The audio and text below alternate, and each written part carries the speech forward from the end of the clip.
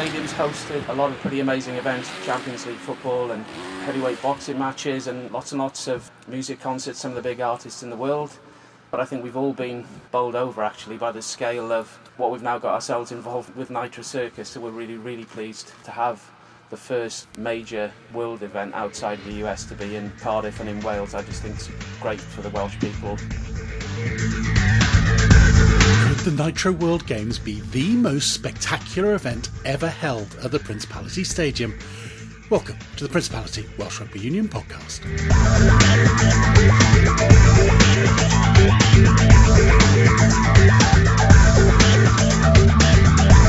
Nitro World Games co-creator Travis Pastrana is excited to be bringing the turbocharged event to the stadium. When we moved outside of the US, it was not something that was taken lightly. It wasn't just, oh, that's a great venue, or that this is an amazing facility here and an amazing country. So I couldn't be more excited. Wales Under-20s finished the group stages with a win. Here's coach Gareth Williams. Really pleased that we came through it, and the scoreline looks comfortable. We was far from that, and lots of credit to Fiji, what they brought to that game.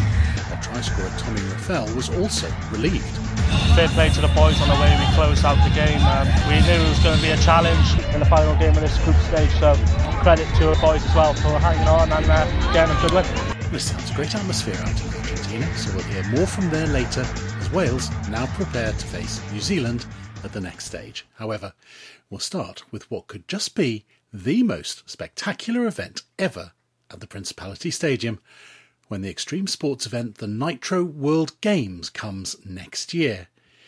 We'll hear in a moment from co-creator Travis Pastrana on what we can expect.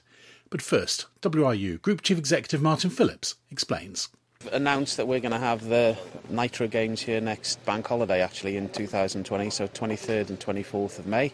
First time the event's been outside the US, and we've all been doing our research and finding out more about it, so it's a pretty sort of high-octane, stunt-driven event across 2 days. So they'll have the semi-finals on the Saturday and then the finals on the Sunday. I'm listening to the riders there just now, and I guess the thing they're excited about is that they kept talking about that it's not out in the elements. So just chatting with them, they've never done a sort of big stadium with a roof, which I thought they would have done. They have stadia like that in the US, but they've never actually done it. So they're pretty confident they'll be setting all sorts of world records and trying things they haven't been able to try before. Yeah, pretty exciting. How exciting is it to host the first one outside of the US as well? Yeah, I think excited but proud as well, because I think that the stadium, obviously something we focus on quite a lot, and there's been, as we all know, whether it be music or football or boxing, we've probably got to the top really in terms of the scale of event we could do in those sports. So to get a completely different event, not a particularly UK-centric event either, so I think it'll be new to Europe, not just Wales and the UK, and a really different audience as well. So apparently it's a sort of very family audience, quite a teenage element to it, and then lots of, as they would call it, petrol heads. So there's, they've got quite a big following in that sense. So they're expecting people to holiday around it. So in effect, people from the US will come, have a couple of weeks in Europe, built around attending the event in Cardiff. And having met the people, seen the stunts this morning, you looking forward to it? Yeah, I was.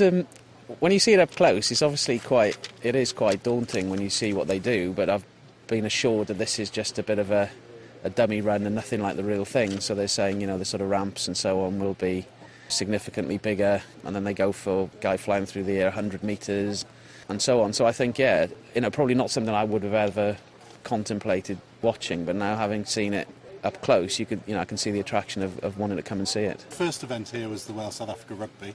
Second event here was Patonk. Right. Stadium's moved on an awful lot since then, hasn't it?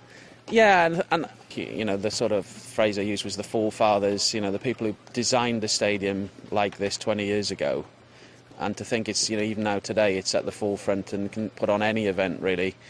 And we were chatting earlier about, it was probably financially very challenging to do it, and it would have been easy to just think about the roof as a good idea but not to do it, and to sort of follow through and have the foresight to put the roof on. We're reaping the benefits of that today really, but more we can do. We know this is probably only going to be used 25-30 days a year, so it's a very big and powerful asset that we can just continue to use more and more. But also not forgetting we're a rugby organisation, and having the road to the Principality here and getting 30-odd games in a week across all sorts of parts of the game in Wales as well. So it's just trying to make sure we always get that balance right. Travis, just describe what this venue will do for you as a place to come. Yeah, when we walked in here, we're like, this is absolutely amazing. We have so many indoor venues that we can go to, but the roof height. We can't bring in our really big ramps that we use for outdoors. But when you go outdoors, you lose a little bit of that environment, where people feel like they're right on top of everything, and as well as you bring in the environments, which, if you had a 5-mile-an-hour headwind or tailwind or anything that's different, it really affects the trick. So just more things for the riders to think about. They know they can come here and they can bring 110% their best tricks they've ever done, and they're not going to be affected by outside elements. So this stadium was built for action sports, and to have just that camaraderie from, you can have every event right here is really cool. For the scooter guys are going to be cheering on the moto guys will be cheering on the BMX guys, and the skate guys will see everything, and it's a really awesome environment, something that we haven't had since the Nitro Circus shows. But to have that when the guys are pushing to do stuff that's never been done before is going to be just outstanding. So first show outside of the US was coming here. One of the reasons why you moved it from the US or moved this? A huge reason was this venue, obviously, and to have it right in the middle of the city and in Cardiff. This is, there's a lot of sporting heritage here, but also for me, one of the biggest things was we realized that anywhere we went, and we started in Utah, which is the state of sport for US, and you have all Olympic facilities there. You have great downhill mountain biking, you got motocross tracks and car racing tracks, and everything's right there. Coming over here, this is where I started driving rally cars, actually in Sweet Lamb, just not too far from here. You got the Red Bull, the cliff diving, you got surfing, you got mountain biking, adventure sports. This is something where, when I bring my family over, everyone's going to be excited to come over here, and you'll see a lot of the action sports guys and the guys that travel from all over the world to come to see this. I mean, this is going to be where the tricks are that have never been done before. Like, if you're an action sports enthusiast, you're coming here next spring to watch this. Yeah, this is the Olympics for action sports. It's Olympics of big air. It's stuff that just blows people's minds, and to bring a family over, I know as a father with 2 girls that, it has to be a place that is action sports friendly, and this is definitely that place. With these sports, obviously Europe is new territory for action sports. I shouldn't say new. You have some amazing some riders, and actually huge scooter following, especially in the UK. But it's definitely a new area. I feel like we've gotten amazing support from the community around here already. And with the year, I think we're going to be able to bring in people from everywhere, and especially even London and the rest of the UK. It's going to be, I'd imagine we'll pack the house. And also, I was interested in you mentioning the idea there's so much within a few miles of here that an adventure enthusiast can go and enjoy. Yeah, without a doubt. And that's when we moved outside of the U.S., it was not something that was taken lightly. It wasn't just, that's a great venue or that's a great city. This has to be somewhere that people can travel from all over and be able to participate and have some fun and bring the family. So I think this is an amazing facility here and an amazing country. So I couldn't be more excited. Reaching out, there's especially in Europe, a lot of the roof heights are fairly small. We can't bring in a lot of the big ramps, so we like to, we have to do outdoor venues. And, being in Salt Lake, the elevation was so high. We said, okay, here's a couple things we look for. We look for an action sports enthusiast country. We look for big sports heritage. We look for someplace that's lower in altitude, hopefully, so the motorcycles are faster, something that you don't think about but is very important for trying to progress the sport as far as we can. And we want a huge venue that's also capable of being indoors, and you guys had everything. You seem to know a bit about rugby then.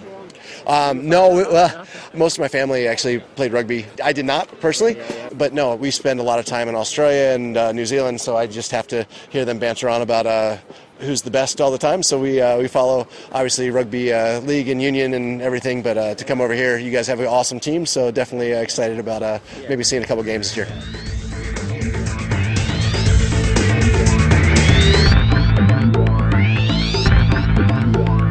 You're listening to the Principality Welsh Rugby Union podcast.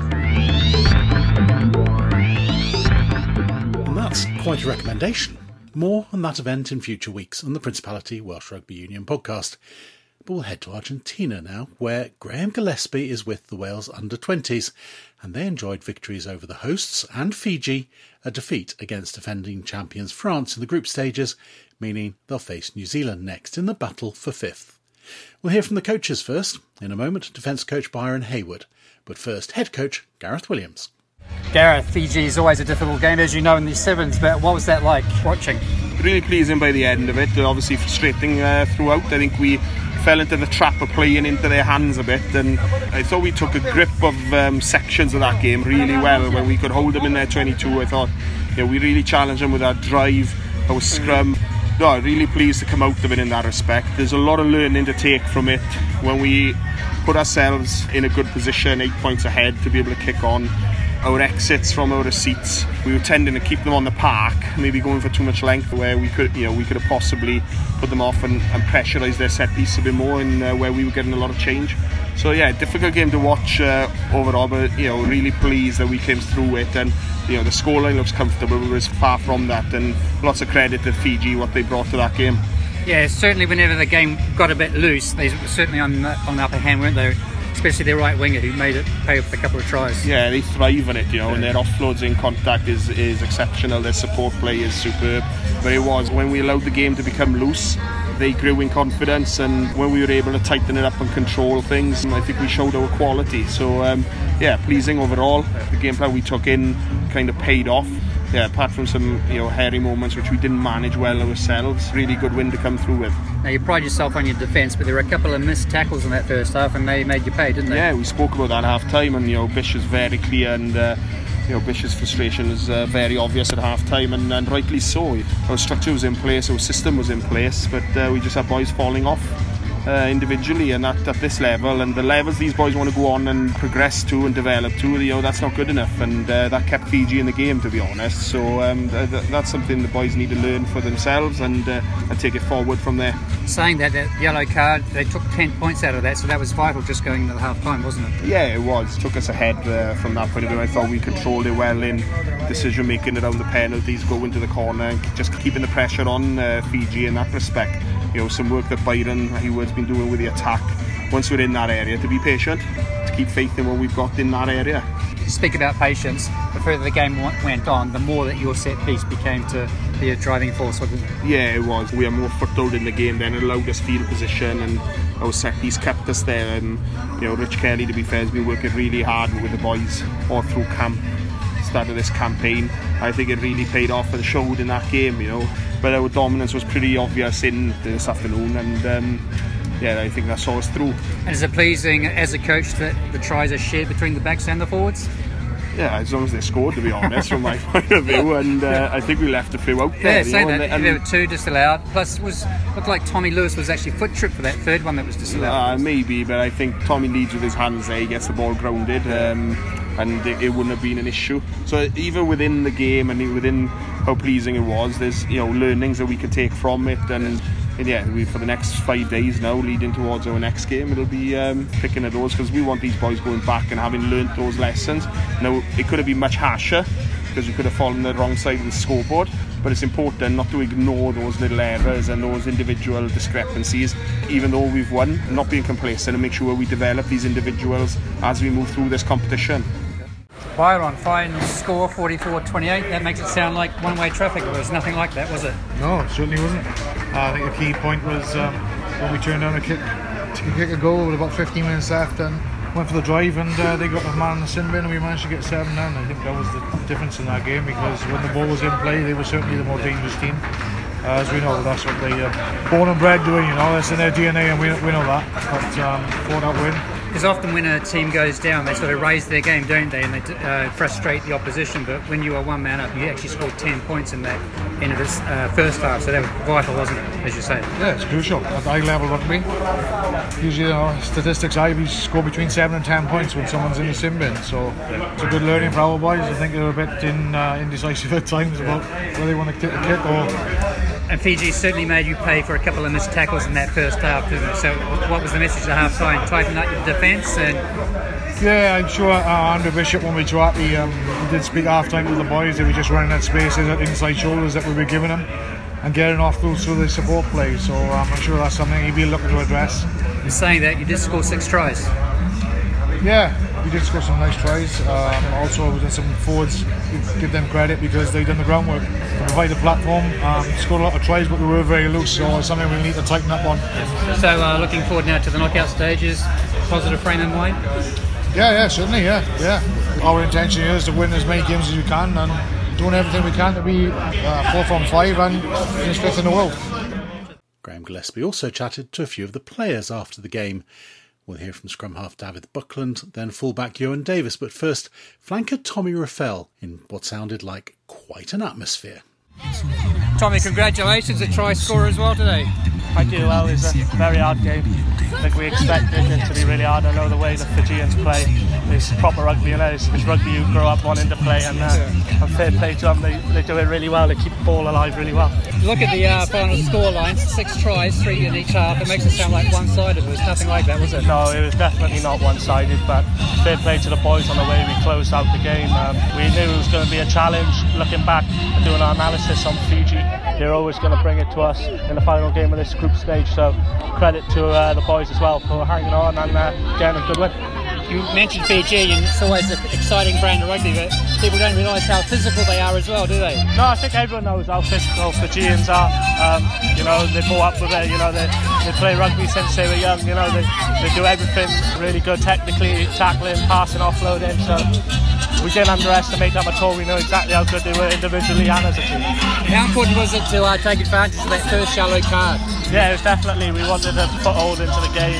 We did that, then we let them creep back into it, then we got a good win in the end. In the first half, a couple of missed tackles, the Fijians certainly made you pay.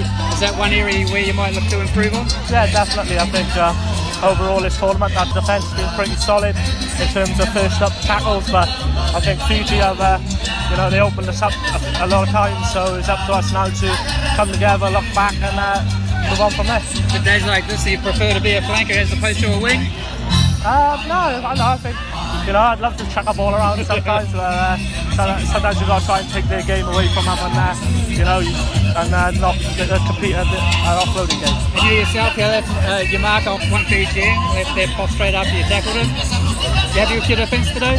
Yeah, obviously, it's stuff you want to work on, it's things you want to do to keep improving, but I think they put a big shot on one of our boys as well, so there's a physical game all around. Dove, you guys must be delighted with that victory. Yeah, it was a really tight game, but we came out on top in the end. We fought for full 80, unlike last week, so I'm really pleased with the boys. And of course, always good to get on the score sheet. Yeah, buzzing over that. Talk us through it. Boys had dominant scrum, I think, for all of the game, so I took advantage of that. They had a quick penalty, and it was a 5-minute try. Because you had tried it before, hadn't you? So literally seconds before, the ref pulled you back. Yeah, I tried to go again, but he pulled me back, so give it another shot. You look at the score line, 6 tries, 3 in each half. That suggests it was one-way traffic, but it was nothing like that, was it? No, it was first half was end-to-end. Really pleased with the boys' effort. It's third game in the tournament. Some of them had 3 full 80s, so I'm really pleased with the boys. And yourself, you're getting a decent run at scrum half. You enjoying it? Yeah, really enjoying it. Hopefully get some more game time now next game. Now obviously you scored plenty of tries, but you've also got a calming influence at fly half in Kai Evans. Just tell us what he's like to play inside. Amazing fly half to play outside of. He really controls the game really well, and it's a pleasure to play outside of. When it's getting tight, he's still knocking over those 3 points just to edging your you can rely on Kai. Yeah, penalty anywhere inside 50, 60, even 60 metres sometimes. A couple of the Dragons boys did pretty well today. Yourself, Dion Smith nudging the ball back into Johan Davis. You must be pretty chuffed. Yeah, pleased for the boys. It was only 3 Dragons boys starting today, but a few of them gone as well, and they made a really good impact. So I'm really pleased with it. Johan, congratulations. Good to get on the score sheet. Yeah, chuffed really. It was a tough game, and it was nice to finish one of the tries off. Now I was sitting amongst the Australian bench, and they were calling you Lee Halfpenny. That's got to be a compliment, doesn't it? Yeah, I'm sure it's the head guard that does it, and So why do you wear a head guard? I've worn it my whole life. Ever since I started tackling, I've always worn it, and gone a game without it since. And I think it was a compliment because it's the way that you go into the defence, not thinking about your own body. You certainly felt 1 or 2 of those tackles, didn't you? Yeah. No, they were really physical. They flew in hard like we expected, really, and we all matched the physicality really and put the shots back into them. Good day for the Cardiff Blues. Ben Warren also getting on the score sheet. Yeah, he's. I'm sure his will be far from further distance than yours. Oh no, he says he's running it from halfway. Yeah. But no, it was a great performance for everyone. Yeah, and it was nice for me, Ben, a few others to finish off. Yeah, obviously you scored 6 tries amongst you between the backs and the forwards. That must be a good thing as well. It shows we've got strike power all over the park, from 1 to 15, and that's encouraging for the games coming.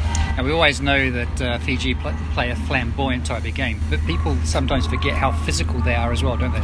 Yeah, they were definitely flamboyant, throwing the offloads, but as well they hit hard in defence and ran hard in attack, and they were really hard to deal with at times. So as a squad, what does this mean going into the next round? We'll look back at it and take out the good points and the bad points and try and work on those and just push on. And the one thing I suppose you might be working on is the defence, because in the first half, a couple of missed tackles and Fiji end up scoring. So you'll have to shore that up going forward, won't you? Yeah, sure. It's the third game of the tournament. There's some tired bodies, and I don't think first half we were quite there defensively, so that's definitely something we'll look at and look to tighten up going to the next game.